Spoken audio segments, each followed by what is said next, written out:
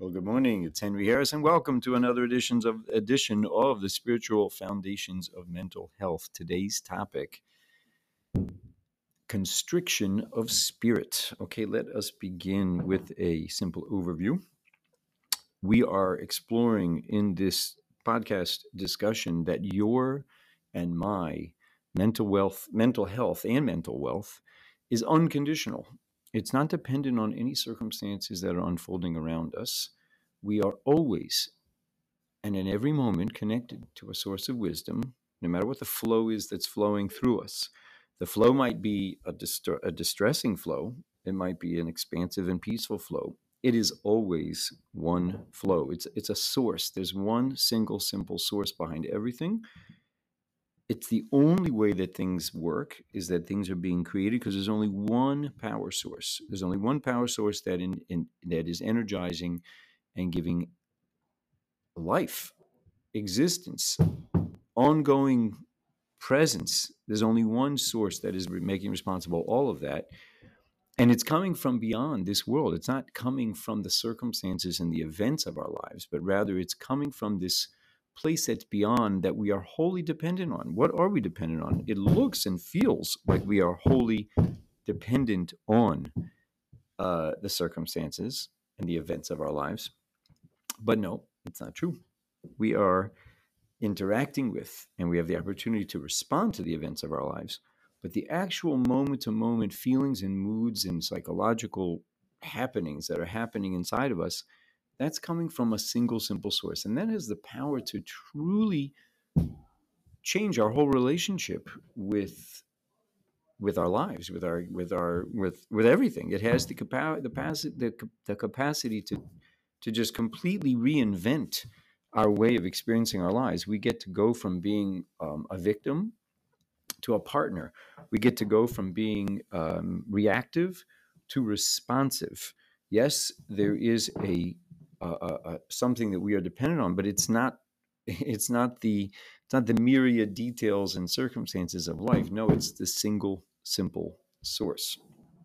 You might notice some banging going on around me, because there is a circumstance happening called some construction, and that's where I'm recording today, and at one floor down from some construction. Okay, so let's look at that again within a little bit of an overview fashion. So those moments, those feelings arise within us. It happens fast, and those feelings can naturally cause distress, or alternatively a feeling of elation. And if we misunderstand those feelings, we can identify them as being rooted in things of this world. We could think that, oh, well, where's that feeling coming from? Let me get more of those things that are causing it, or let me get less of those things. That analysis, innocent as it is mistaken, and it draws us into a form of an illusion, and it engages us in ways that are exhausting and unhelpful. Whereas the opportunity to appreciate, the world is happening out there, and I'm responsible to relate to it. But the flow of my internal moods and feelings is something that's kind of like its own weather system, and I can watch it. I can be aware of it. I certainly feel it. I don't know how to avoid feeling the intensity of those feelings, but I can watch it and be aware of it in a way that it's not gripping me, and it's not yanking me around in a reactive manner. No, I get to be with it. I get to watch it and see, oh, look at this. I'm experiencing a certain a peacefulness, a certain feeling of gratitude. That's a gift. I want to be careful not to attribute it to an event. It's wonderful to look at an event that happened that's a blessing and say, how much gratitude is there to be had? Like I want to focus on the good. It's a good thing to focus on the good, but that doesn't create a feeling in our heart. It's a value. It's a tremendous value to focus on the good in one's life, but it's not with the premise that focusing on the good creates a feeling. It's true. If we do focus on good, it's normal that human beings experience a certain sense of blessing, It's normal that that natural capacity for gratitude shows up in our heart, but it's not like a one-to-one correspondence.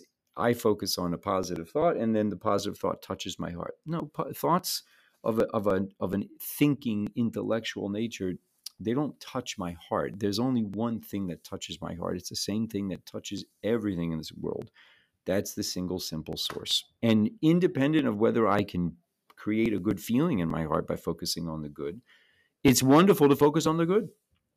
And simultaneously, if I get a feeling of distress, it's often the case that I might look around and wonder, well, where's that coming from? And how do I avoid it or change it or fix it? And it could be that there's a need to respond to circumstances in my life, but I'm not doing so with the premise that I'm going to thereby change my feelings. No, I want to be thoughtful. I'm interested in knowing, well, what's true about the circumstances, and is there some type of a wisdom that is available to me? Do I have the ability to be responsive? Am I in more of a reactive space? What's true about this moment, about this feeling, about this psychological experience? Okay, so that is our kind of overview. And now we talked today about the idea of constricted and a constricted spirit. It's unbelievable the degree to which the Torah portion of this week, and particularly Rashi's comment on it, really kind of lays out a major part of the premise that we're focused on week in, week out. The idea that there is this internal world that is being created and that is affecting us, and we have the ability to kind of watch it and acknowledge it. So the Jewish people are traveling, and they get discouraged at a certain point. It says about the Jewish people as they're on their journey, it says they journeyed from Mount Hor by way of the Sea of Reeds to go around the land of Edom, and the spirit of the people grew short with the road. Vatiksar nefesh ha'am baderech. The spirit of the people grew short with the road. Now Rashi wants to understand, what does it mean to say that the spirit of the people grew short? What is that exactly? So he says, V'kol dover hakosha al adam, anything that is difficult for a person. Let's see. The expression of the shortening of the spirit applies to anything that is difficult to a person. When kisha adam shatorech ba'alav, like a person upon whom something difficult falls, ve'in daito rechava, his state of mind is not broad. It's not broad enough likabel oso hadover, to accept that thing. The thing itself is not the problem. It's that his state of mind is not broad enough to receive that thing. Ve'ein lo makom besoch libo, he doesn't have room in his heart, lagur sham oso hatzar, where that pain might be able to reside. In other words, the pain itself isn't the problem. The circumstance is not the problem. This is fascinating. Not only is the circumstance itself not the problem, even the pain is not the problem. That is to say, a person can be with various circumstances, a person can be with various levels of pain, because there's something independent of pain called ruach, one's state of mind. And kotzu ruach means there's not sufficient, the kotzu ruach literally as a constricted spirit, a constricted heart. There isn't room, if there isn't room in a person's heart for pain, then that pain is overwhelming. If there's room in his heart for pain, then he feels the pain, but he's not overwhelmed by it. And our job in this world is to partner with the Creator in growing that space in our heart. Let me be very clear. I don't know how to grow it in the way that I might stretch a ball of dough or a ball of clay. I'm not talking about, obviously, the capacity to just stretch something mechanically with one's hands. How does one go about stretching one's consciousness, one's heart, to more consistently have room for a variety of circumstances and states of mind? But that's exactly what's being described here. The Torah is telling us that from thousands of years ago, the mission of the Jewish people is codified. It's built into the story of the Torah, the blueprint for our journey in this world, because it's a forever document and it's relevant to us here and now. We can know that there will be ongoingly a challenge of what's called kotzer ruach, a constricted heart, a place, a degree to which we lack space in our heart to be with the circumstances and the pain that arises in our in our lives. That's the language of Rashi, that a person is, the concept of kotzer ruach applies to anything that is difficult to a person, and his state of mind is not broad enough to accept that thing. Ve'ein lo makom b'soch libo. There isn't place, there isn't space, there isn't room in his heart, lagur sham oso hatzar, that pain can be. There's a big job in this world, is that there be the ability to be with the difficulties of our lives. I'm not suggesting this has anything to do with passivity or being a doormat for the sake of being a doormat, but the capacity to be constructive and responsive to pain means it begins with the ability to be with that pain. You can't respond appropriately or solve a problem if you have zero tolerance for the difficulty. Like the metaphor that I've used on other occasions, like the smoke alarm. If a smoke alarm is a sound that draws your attention to, hey, is there something here that's dangerous? A difficult feeling can be a sign, hey, there's something inappropriate. Maybe somebody's violating me. Maybe somebody is trespassing in what is rightfully mine. Maybe somebody's betraying me. Maybe there's something that I've done wrong that needs repair. Those painful feelings are like a smoke alarm.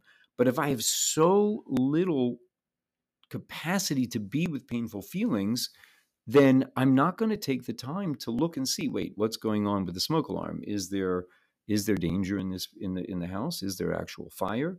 Is there actual smoke, or did something else set it off? If I have to run away from the alarm and not even address the information that is being made available by that alarm, it's just not helpful. It's not a way to make use of the information of our feelings. It's not a way to make use of this extraordinary faculty called feeling. I get to feel things. Some of those feelings are wondrously descriptive of necessary responses, and some of them are simply descriptive of my flow in this moment that I get to be with. I get to be with and feel the pain in order to grow my heart, in order to exercise this capacity to live with difficulty, to live with unpleasant feelings, because I understand the truth about feelings.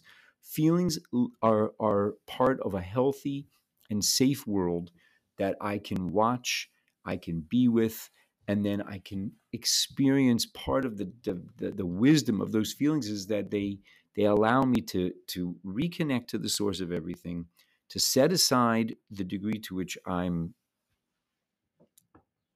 self-centered, really self-centered. Like I can appreciate, I feel this intensely, but maybe this isn't the whole picture of reality.